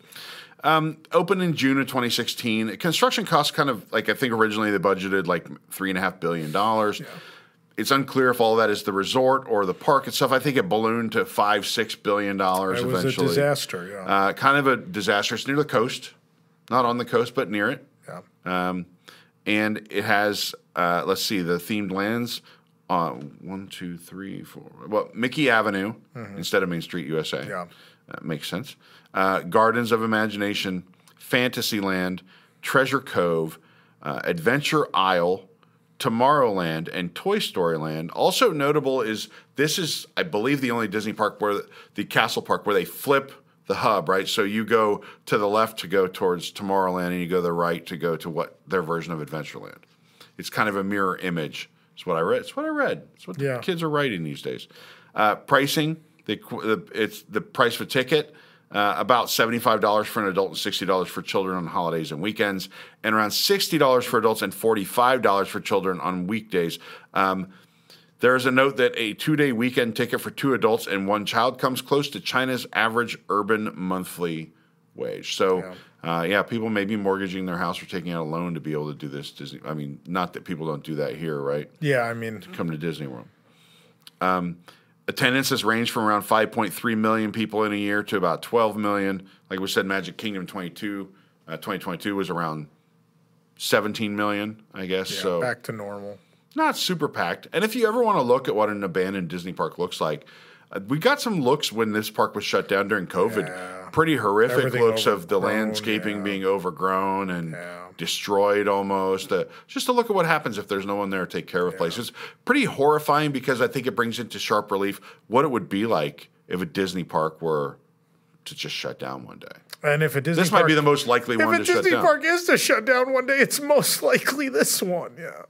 Right. So they have those. There used to be a show on, I don't know if it's Discovery or History or whatever, like Life Without People. Yeah, where they That's kind of what the park looked like. Some of showed those you what pictures. things would look like. Yeah. Yeah. It's not pretty. No. And this park isn't pretty to begin with, but that's another story. It's not pretty. I think, kind of their castle doesn't knock me off my feet. It's looks kind of like an amalgamation of all the castles into one big one. This castle's kind of the opposite of the Hong Kong one, where you see photos and I think it looks blocky and bad. Yeah. And then you go see it in person and you're like, oh, okay, all right. It's not bad in person. Well, here's things I've heard from people that have been to Japan, and I think the Shanghai park looks like this too. You get these pictures here in Florida with a bright electric blue sky popping behind this gorgeous castle, soaring to the sky, and it looks amazing, that contrast. And some of these everything just looks kind of gray and muted, and the sky is gray. I'm told in Japan it doesn't actually look like that, but for whatever reason, the photos are always kind of like gray. In Shanghai, it does look like that because of, smog. Yeah, it's smoggy, right? Yeah. So my favorite view in that park is the big drop on Seven Dwarfs Mine Train, where you look out into the distance and all you see is power lines and factories. It's great. That's great for the people working in those factories that can never afford to go there to be able to see in the distance like people having fun on a roller coaster and going. I always wondered that Dr. Phillips High School here in Orlando is right across the street from Islands of Adventure. Yeah. And I've done some work because I did some work with the school system at one point. And standing there, you can definitely hear the people screaming on the roller coasters and see every now and then catch a glimpse of something going by or whatever. That's got to be a hard environment to work or learn in, I think. But yeah, especially in Shanghai, right? You're looking at a factory and power lines. So they have a 7 Doors Mine Train. Is it a replica of the one here in Florida? Kind of, but they didn't get the whole end scene. We only got the end scene because where they rip off Snow White's arm. Yeah, the whole house isn't there. It's just not there. But the rest of it is pretty... A static dopey figure pops out of a tree trunk. That's the finale of their ride. So it's a really pared down version. You didn't realize how much, due to, I think, the feedback they were getting from guests here of what that ride was going to be, how much they invested in making ours different and giving it a real big finale with that dance scene and the witch. Yeah. And then you go. They had the animatronics laying around here already. Yeah, they had all the figures. They built the Dopey and the Snow White though, and they built the witch. Those are all new. Yeah. And they built the house. I mean, so it wasn't a cheap change, but ours is considerably nicer than theirs is. Yeah, I guess you'd say this is probably, of all the foreign parks, this is the most foreign Disney park. Yeah, you're in China. Not a lot of people probably speak English in that part of. No, they do. Do they? Yeah. Probably less than would do it in Hong Kong or, I don't know. Yeah, definitely less than Hong Kong, but not much less. Yeah. But, I mean, they were openly rude to us the majority of the time. Openly rude to you? Yeah, they were not nice to us. Please expand upon that. I don't know how much I want to get into this because I don't want, because you stick out like a sore thumb, a very large The point of this guy. Episode is not... The point is, we're not being racist here, right? That's not what we're trying to do. I'm not asking you to... No, say something racist. I'm saying there are two different ways of life, right? Like I was raised, thank God, in a country where we are free and it's a democracy, and that's great. And these people, to no fault of their own, were born into a communist government where they have lived, I think, a much harder life than we have lived. And there are some things that come from that. And also, I don't know if the government tells you every day that America is evil and mean, and then when Americans come, maybe you're not going to be nice to them. I don't know. I give them the benefit of the doubt. Like pointing and laughing at you, or just not getting out of your way? No, like a bunch of different weird things. Like we asked very nicely at one point for the front row on there's no one. We went when no one was there. For some reason, the first 2 days we were there, no one was there, which no one could believe on Twitter. I remember tweeting Tron was a 5-minute wait, and people were like, when did you go? What is happening? What? Because everyone else who had went in those 3 years said they waited hours. Right. And we're there and there's no one there. And so there's no one there. So we're like, why don't we ask? We could ask for the front. And we asked, could we please have the front row? Like, we'll wait if you want to put other people. Yeah, absolutely, sure. So what happened? So number one, what happened is the man rolled his eyes at us. Then he put us in a spot, and then they weren't using the lockers when we were there. So instead of lockers they had, because it was so not crowded, they had these rolling like Rubbermaid bins with partitions. And you would throw your stuff into one of the partitions and they'll roll it to the exit. He actively rolled it over my feet. And I feel like it was on purpose, especially if he rolled his eyes and sided us. Feet. He rolled his eyes, sided us. Then the people behind us who were from China asked for the front row. He put them in the front row on that train instead of us. He then rolled the cart over my feet. And then that was it. But still, there was another thing. We went, if you're staying in a Disney hotel there, you use a separate side entrance. We were the first people there. And so we're in the turnstile. When you go into a turnstile, there's the start of the turnstile before you get to the thing that spins. Yeah. The actual turnstile. A gate that you stand back from. There's a pocket of the device where that gives it room to turn, right? So I'm in there up against the bar. I'm the first person there. We're ready to go, and then Jason and other people with me are at the other two. We're the first people, and so they're scanning them to go in. The lady at the turnstile reaches over me to scan the woman behind me, and then tries to pull her through me, through the turnstile. Like she's magical or something? And I go, lady, I can't move, number one. And number two, if you scan me, I will go in and I will be out of your way. So and then cast finally, members are rude. so finally she did it. The guests are another, I expect it from the guests there. Look, we all heard the stories of guests who had different sanitary I have stories. Needs and the way they were relieving themselves in the park. I'll tell you that story next. Okay. But like, so she's trying to pull this lady through me, and I go, just scan my ticket, and I will be out of the way, and you can bring her in. Yeah. She can't go through me. There's nowhere for me to go. I'm in the turnstile. And she like makes a grumpy face, scans my ticket, and I finally go in. There was a lot of stuff like that. And I think if you brought Jason and Josh in, who went with me on that trip, I'm sure they have their own stories from the moments they were not with, we were not part of the group. Despite the usual stories, which are people were reselling merchandise in the middle of the park. Inside the park. Oh, yeah. There's a guy. Knockoff Mickey shirts inside the park. There's a cave. There's a cave in the Alice in Wonderland maze. They have a Alice in Wonderland maze that is not themed to the cartoon. It is themed to the live-action Tim Burton movies. And boy. It's not great. And there's a cave, and we went in the cave. There's a guy selling ear hats in the cave. There was a guy who came backwards through the queue in the Pirate Stunt Show selling keychains. Someone on Mickey Avenue, I think, was selling pins. It was wild. Wow. It was wild. And then you talked about the sanitary thing. We were in line to meet Gelatoni and Duffy on Mickey Avenue. Big star, huge in Asia. Yeah. And we have I don't think we can share this picture. Even if it is just of a puddle in a theme park. But while we're standing in line, I see this mother and her child. And the child has dropped to drawers. They're gone. The pants. How old are we talking? 3. 3? Okay. She's 3 years old. The diaper has come off. The mother has gotten out a Ziploc bag, and I'm like, did she, like, what has happened? I'm trying not to look because it's, Right. I'm obviously trying not to look, but they're 3 feet away from us on the side. I'm in this queue against the wall. There's nowhere, I'm looking forward, but I can see something wacky's going on. I see the mother open the Ziploc, and I figure, okay, the diaper's going in the Ziploc, right?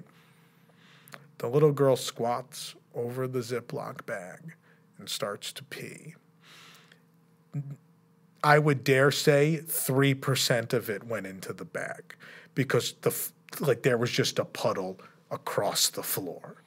Just a puddle across the floor. It's just the mother throws the Ziploc away. And I'm just like, there's urine.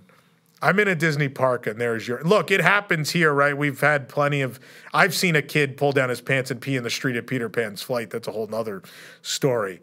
It certainly happens here, but we saw it a couple times in Shanghai. And if you're not ready for that, just be aware if the floor is wet anywhere that may not be water. There's plenty of stories you can Google about. I wouldn't step in a wet puddle in the American parks either, for that matter. But people openly relieving themselves, especially when Shanghai first opened. I think there's been a campaign to try to educate because China is a large and diverse country with a lot of different groups from wealthy people all the way down the wire, and people that come from a very sheltered background to people who have limited access to news and a censored farming. internet. Most of the country's in farming. Yeah. But they do have different ways that they potty train their kids. Yeah. And one of those ways might, from what I remember reading, involve kind of a hatch in the pants, where you open the hatch and find a bush. And so they didn't find a bush. They found a Ziploc bag. I don't know why they bother with the Ziploc bag. Yeah, I don't understand what she was trying to do at that point. Go to the bathroom. If you're worried about it going into something, the restroom was not far away. Like they have restrooms. Did you feel like you were too big for anything there in Shanghai? Like you're a big guy. You're an American guy. I fit on every ride. I don't know what size, 15 feet or something like that. I will tell you, my feet felt too big for the ropes course. Yeah, the adventure aisle. That thing is wild. It is. That's one of the reasons to go. It was super cool. So it's also scary because, I don't want to sound mean, but what's the nicest way to phrase this? I didn't want to go to a Chinese hospital. Okay. Is that a weird thing to say? I don't want to go to a hospital in a communist country. Well, the way you were treated, they might have amputated your leg if you came beyond with a that, cut. and even if not, I don't know. So like we're doing the ropes course, and it's pretty serious. I don't know if we can throw like some B-roll of this. I think we have some. I'll look if for Billy some. can add some, but I've seen this I'll ropes make a course drive where you folder have with everything.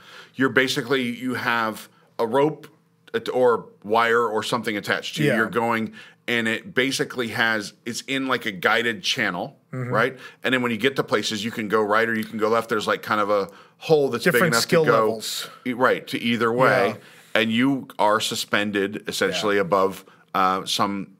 It's not like 1,000,000 feet up in the air, but You're pretty high. you're high enough you would definitely be injured if you were to fall. And so there's a really cool part where it goes into if you ever seen Adventure Isle, there's this giant waterfall. That's like the main thing is this mountain with the waterfall.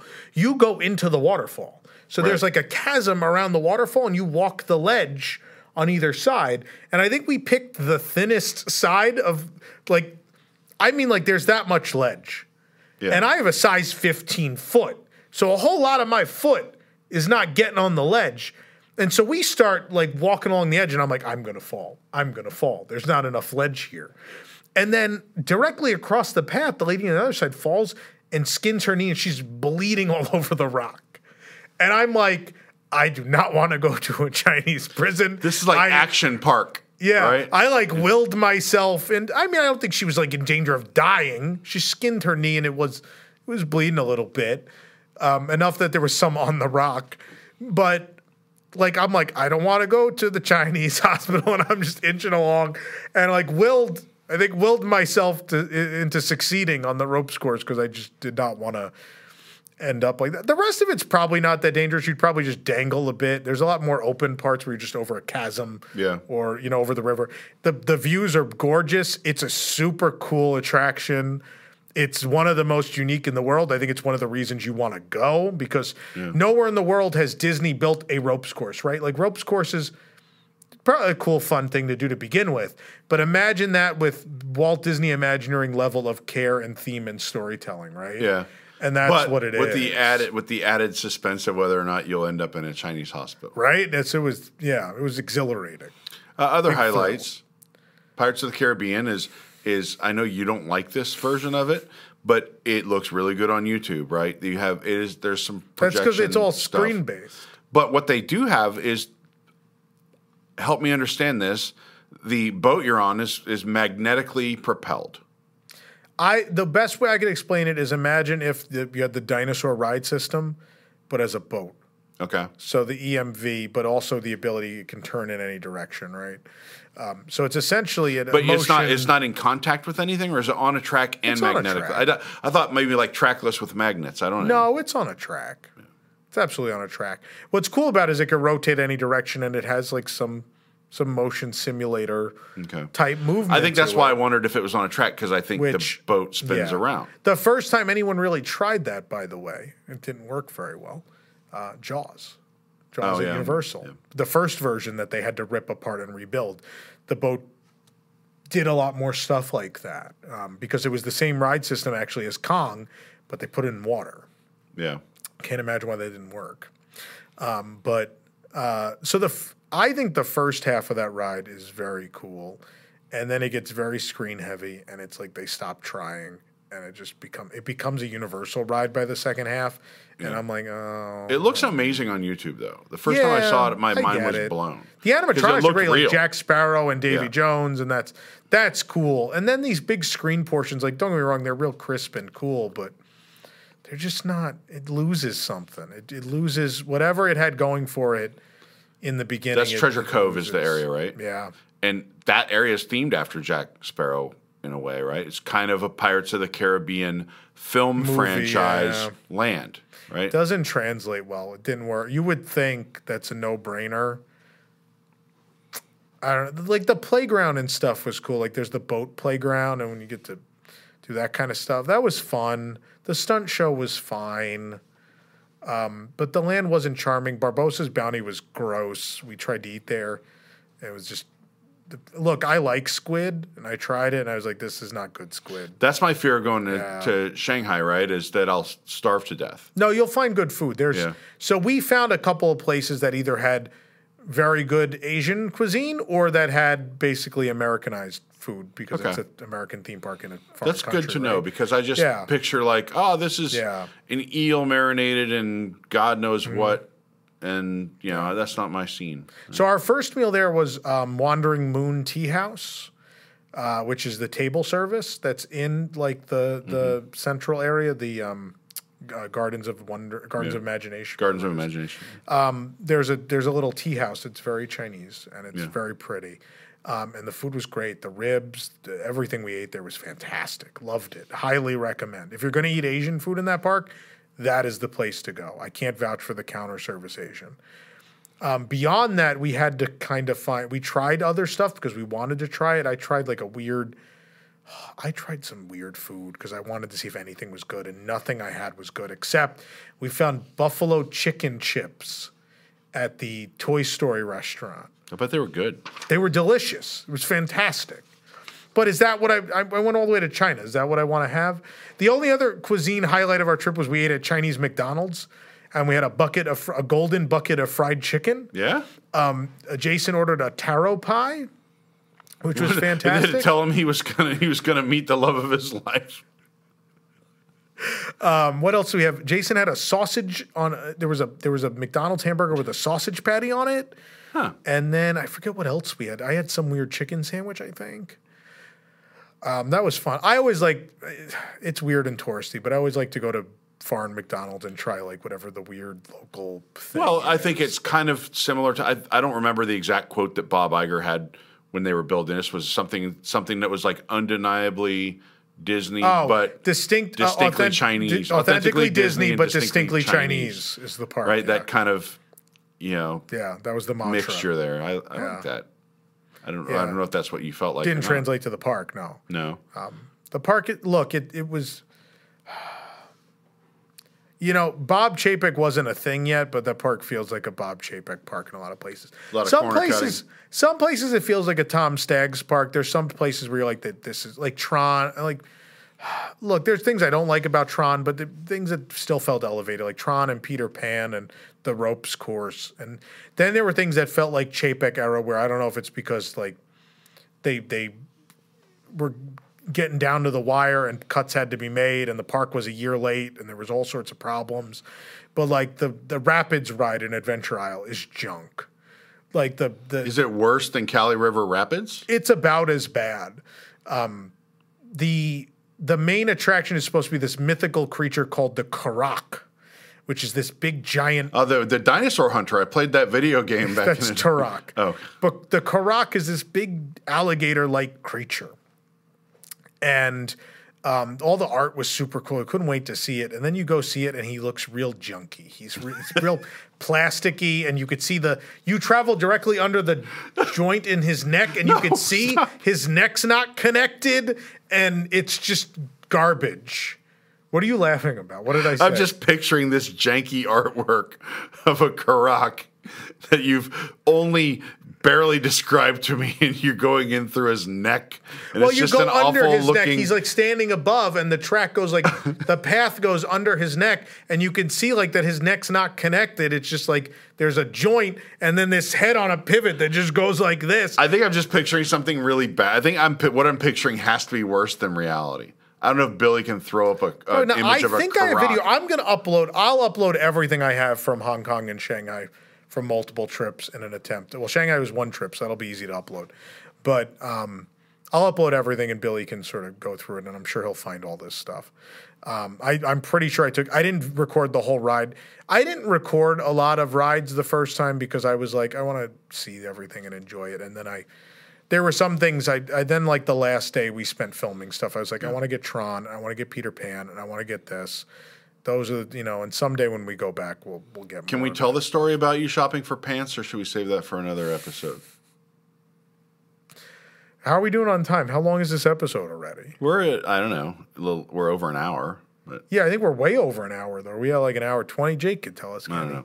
Well, we started recording, and then we got distracted for like a half hour. I thought we started at 3:40. Because if you didn't know, we have the Wigs are watching us record this live. Our Wigs members at $7 and above are given the opportunity to watch us do this live through Jake's studio view, which we're doing right now because it is Friday afternoon. We release these on Tuesday morning. So the Wigs are joining us right here in the Discord chat. If you want to learn more about becoming a Wigs member, by the way, you can go to patreon.com/WDW. I never know which camera to look at because our tally lights don't work. But you can go to patreon.com/WDWNT or WDWNT.com/Patreon and learn how you can be a Wigs member for as little as $2 a month. If you want to watch this nonsense live through the studio view, then that's going to be at the $7 and above level. We're at an hour and a half. I think we'll save the pants story. Okay. For another day, I think. Okay. But I'm gonna hit you up on that pants story. I'm gonna bring up my favorite attraction in Shanghai. Like Tron was super fun. I like Tron. Yeah. There are some different choices I would have made, but Tron is fun. My favorite attraction in Shanghai, and this one I did film, and you can go watch, Peter Pan's Flight. Really? It's the best one they've ever done. It's fantastic. Does it still have like practical effects though? That's amazing. And then also they drew all new hand-drawn animation for the little projected parts, and it's gorgeous. Is it longer than like a minute long too? Mm-hmm. Oh wow! And all the figures, they're not like little like animated figures like all the other ones. They're like animatronics. They're full-blown animatronics. Really? Oh. It's so charming. Don't make me go to Shanghai. I love it. I'm gonna want to go now. Look, I really hate that park with a passion. It's my least favorite Disney park in the world. But the one thing that would make me go back is that one ride. It's worse than Walt Disney Studios? Yeah. Really? I think there's better stuff to do. And look, there's just an uncomfortableness of being there. There's an uncomfortableness, right? Like the overhanging Chinese malaise. Some of that, like ending up in a hospital. Watching the people that live there have to scan their government IDs to tell the government they're at the park that day. And, just the way people act and the general maintenance of the park. Like the park is beat up, right? Really? Like all the people that went for the grand opening. I know people on Twitter and everything ranted and raved. Like, it's the best Disney park in the world. I love it, and it's beautiful. And that's what I've heard. The narrative was they took all the lessons they've learned over 100 years of having this company, or at the time, not 100 years, 90 years or whatever, 87 years, and they had unlimited space to make all the dreams and lessons a reality and build this amazing park. That's the narrative that I've been fed. And then I've heard from other people that is not the case. At no point in that park do I feel like it is the culmination of what Disney has done in any way, right? There are little moments, right? Peter Pan, I think, is the culmination of having built that ride 5 times. I think whoever was tasked with that, I don't even know who at WDI worked on that, and kudos to whoever was involved, because it is the best version. Like, clearly those people cared and loved Peter Pan and were like, I love this attraction, but it is time to take it into the modern era. My favorite practical effect, I need to know if they have it. You know what I'm going to say. Tinfoil volcano? No. Oh. Tell me about that one in a minute. I don't know that one. It's not the traffic in London is like little glow dots painted on a bicycle chain that's churning down there. That if you look at it, you can see it on Peter Pan's Flight, but it looks like, it looks like the traffic going by in London down below you, and it's just a bicycle chain with little glow-in-the-dark paint dots for headlights. I think it's more modernized than that. I don't remember that scene specifically. I need to go back and watch the video. It's my favorite practical effect. It's been a while. Remember, history. I went in one time, and I went in 2019. That's a long time ago now. I like it better than Pepper's Ghost because it's so simple. Yeah. And so those are the best Disney effects where you just realize that they had to figure something out and they took whatever they could and you never knew any better because it looked so good. Right? There's a volcano made of tinfoil? No, the tinfoil in the volcano, the one here. Just to make it like shiny? So it shines the red light. It looks like the inside of a volcano a little bit, but it's just tinfoil. Okay. Yeah, you didn't know. How do you not know the tinfoil? I don't know. It doesn't come up at the dinner table very often. You can't help. You know what else we can do with tinfoil? You never go on Peter Pan's Flight, I'm sure. I love that ride, but every time I go, it's sort of a payoff versus wait. I think it's a very long wait and it's a very short ride. I still love to go on it. I got to be in the right mindset to go on that one. It's 5 times a year. Yeah, something like that. No, I love that in Shanghai. And Tron was super fun, and Pirates was fine, and the ropes course was amazing, and Soarin' was super weird. It's not the same Soarin', I assume. It's this weird backstory where I'm going to get this wrong, but it's like a woman they turn into animals. They're like, okay, they turn into animal spirits, and that's what's happening in the ride. You turn into like a bird spirit, which allows you to fly across the world. Glider? You are, but you're not supposed to be. Look, the Tokyo one got it right, where they came up with this whole story. They're like, you're going to the Fantastic Flight Museum, and you're going to learn about Camelia Falco, and she built this early, Da Vinci-style flying apparatus. And what the story ends up being is that through the magic, she's come back, and her, her bird friend is going to guide you on the Dream Flyer. You get on the Dream Flyer and go to all these magical places, right? Okay. That's the one time the story makes sense. The vehicle makes sense. It's all explained, right? It's clear WDI, like OLC went to them, was like, we would like Soarin'. And they were like, well, what do you want us to do? We would like it at Disney Sea. No bent Eiffel Tower, Do you need anything else? They're like, well, we want to have Tokyo, the city, in there. You can get rid of France. And then we want to have Disney Sea at the end. But otherwise, do whatever you want. And they were like, all right. And they just we came up with this whole story, and the vehicle's explained, and we got to do all these things we never got to do for Soarin' finally. But in Shanghai. In Shanghai, they tried to explain it, but it's weird. You go through like an ancient temple. Is it the same scenes, though, for the most part? You're and then flying over a polar bear and a kite. Yeah, it's all the same until the end. At the Great Wall of China. The end is China. I don't think you fly over Shanghai Disney. I think you just fly through the city. I don't think it has the castle in the park. I think they just didn't do it. It's still Soarin', but the backstory's super weird.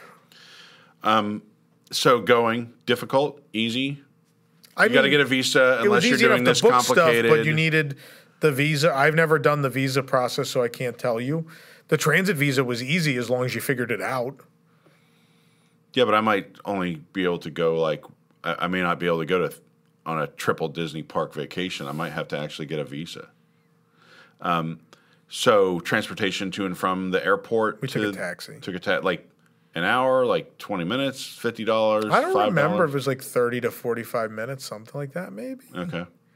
I don't remember the cost. I don't think it was much. It wasn't a big deal. Hotels?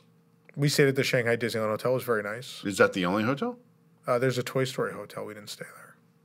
Does it look junky? I don't think so. Not from what I've seen. I don't know. We didn't even go over there. We didn't take a walk over there. It was kind of out of the way. The one thing I will tell you, because it is Shanghai, if you're going to wash your hair and stuff, you have to use the bottled water, and they'll give you a number of bottles of water knowing you're going to do this. Okay, so their water is not safe for drinking. So you should shower from a certain point down, and then if you're going to wash your hair, use the anything where you might touch your face. I touch my face a lot. Yeah. Viewers might notice that. Yeah. So you think bottled water to... I think that they put a ton of bottles in the room, knowing that's procedure. Is there a toilet or a Ziploc bag? There's a toilet. Okay. There's a toilet. I don't know. Who knows? Yeah. Again, I want to clarify. This is not to be racist against Chinese people. It's a communist just what you witnessed government. When you were there. Yeah. It's the life there. I do not, being an American, I don't stand for communism. I don't agree with it. I don't think they treat people very well in a communist regime. And so I don't think it's the fault of the people. This is the experience I had with the people. I don't blame the people. You're a product of your surroundings, just as Americans are, right? I know we have our faults, right? We're fist fighting in the park and all sorts of stuff. Yeah. But, reality is reality. Do they have good merch? No. When we went... that's odd when you consider where the merch is made, right? Wouldn't they pilot some of that? And when they opened, they had a bunch of attraction-specific stuff. And by the time we got there, it was all gone. So there was Karak merchandise. You could get a Karak. You could get a Karak ear hat and a Karak tail and Karak sipper with baby cutesy Karak on it. And Tron had... Tron still had a lot of its merchandise. So a majority of what I bought was the Tron stuff, which... ended up being a good purchase because we didn't get any of it here. Did they have sizes for people like us? I didn't buy clothes, but all the other stuff I bought. I don't think they had my size. They had sizes that would fit most Americans, not me. Yeah. But all the attraction-specific stuff otherwise was gone. All the merchandise for the Garden of the 12 Friends and all that stuff was history. And when I got there, it was all very generic, which... Hong Kong, at times, the merchandise is like that too, but World of Frozen got all its own unique stuff. They at least pretty consistently have a number of Mystic Manor items. Otherwise, it might be rough. There's a lot of Duffy stuff, both Shanghai and Hong Kong. Real heavy on the Duffy stuff. But if you like those characters, you're going to find a lot of things that are exclusive to Hong Kong and Shanghai that you can't even get in Tokyo. Okay. So if you like those characters, you're in luck. And if you want park exclusive, like attraction specific things, you're going to have to settle probably for a couple of pins. So, but overall, if I'm budgeting to go to Asia, Yeah. because my girlfriend is going to want to go, my priority is Tokyo Disney first. Oh, Japan. Then Hong Kong, then Shanghai last. Yeah. Or do Shanghai in the middle so you can get this visa loophole. If only one of them's possible, I'm going to tell you Tokyo, because Tokyo is going to change your life. The other ones may not. Will it, or will it just ruin me? I mean, I might be ruined. It's totally possible. I mean, I recall you don't telling me that your parents said, "How do I go back to a regular? How do Disney I go back park to after Disney this?" World after this? And I said, you don't. Yeah. I don't think it ruined me, because it's the reason I love Tokyo is because I love Disney World. And Tokyo, in many ways, is the Disney World I grew up loving. From like the 90s. The quality, the quality, the care of the cast members, the customer service, the attention to detail, the maintenance, the quality of show is all what I grew up and fell in love with. It's what I love about this thing. And it's all still alive and well there. Like, a lot of the love for Tokyo is a love for Disney World. Tangentially, the love of Disney World, right? Because it's, I go back there and you get to ride like the best version of Splash Mountain, and it brings back all these childhood memories of Splash Mountain.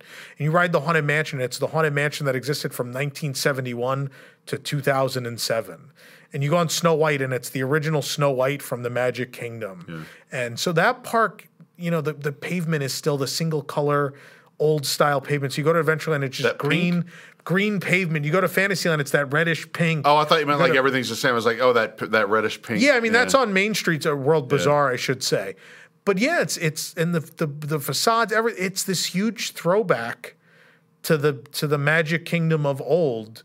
Then also peppered in is all this weird stuff that culturally is very much theirs. And then on top of that, then Disney came back and worked with them years later and built some of the greatest new age Disney attractions of all time. Right. And then just around the corner, you have Disney Sea, which is the greatest thing they've ever done, period.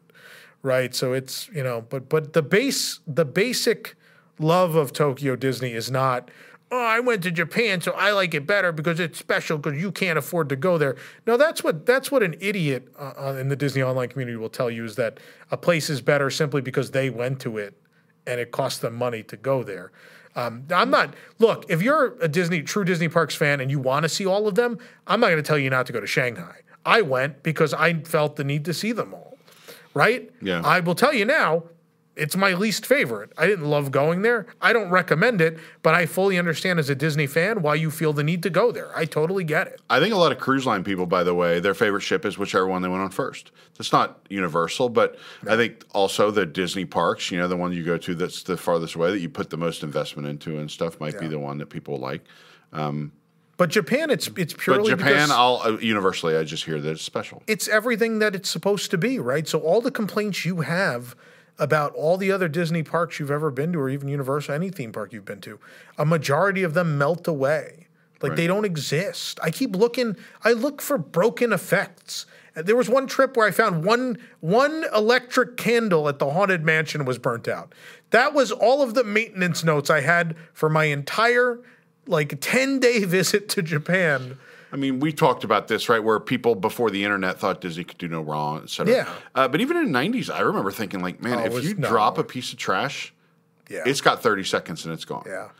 And now, I was on the ferry boats at the Magic Kingdom the other day. People throw coins down there and whatever. You see that. But, I mean, there's not just coins on there. There's trash. There's people's passes, all this stuff. And it's been there for months. Yeah. No, take it, months. I think it's easy. I wrote off, when I came into this community 16 years ago, I wrote off a lot of comments like that. Yeah.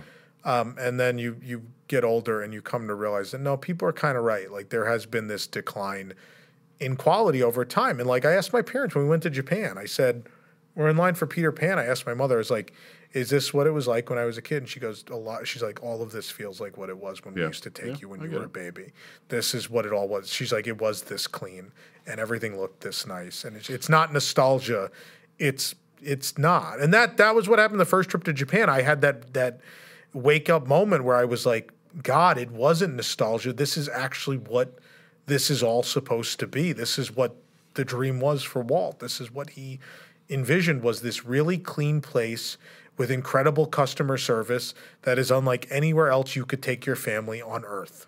How did I know that the two idiots at this table would eventually transform this into a Japan show? It has to. That's my fault. I'll wear that. We're talking about the right continent, so it makes sense, at least in this conversation. But I will tell you, like Shanghai, again, I fully understand the need to go see, especially if you're going to go to Hong Kong and that's your 5th, you might as well finish with your 6th. You might as well be done.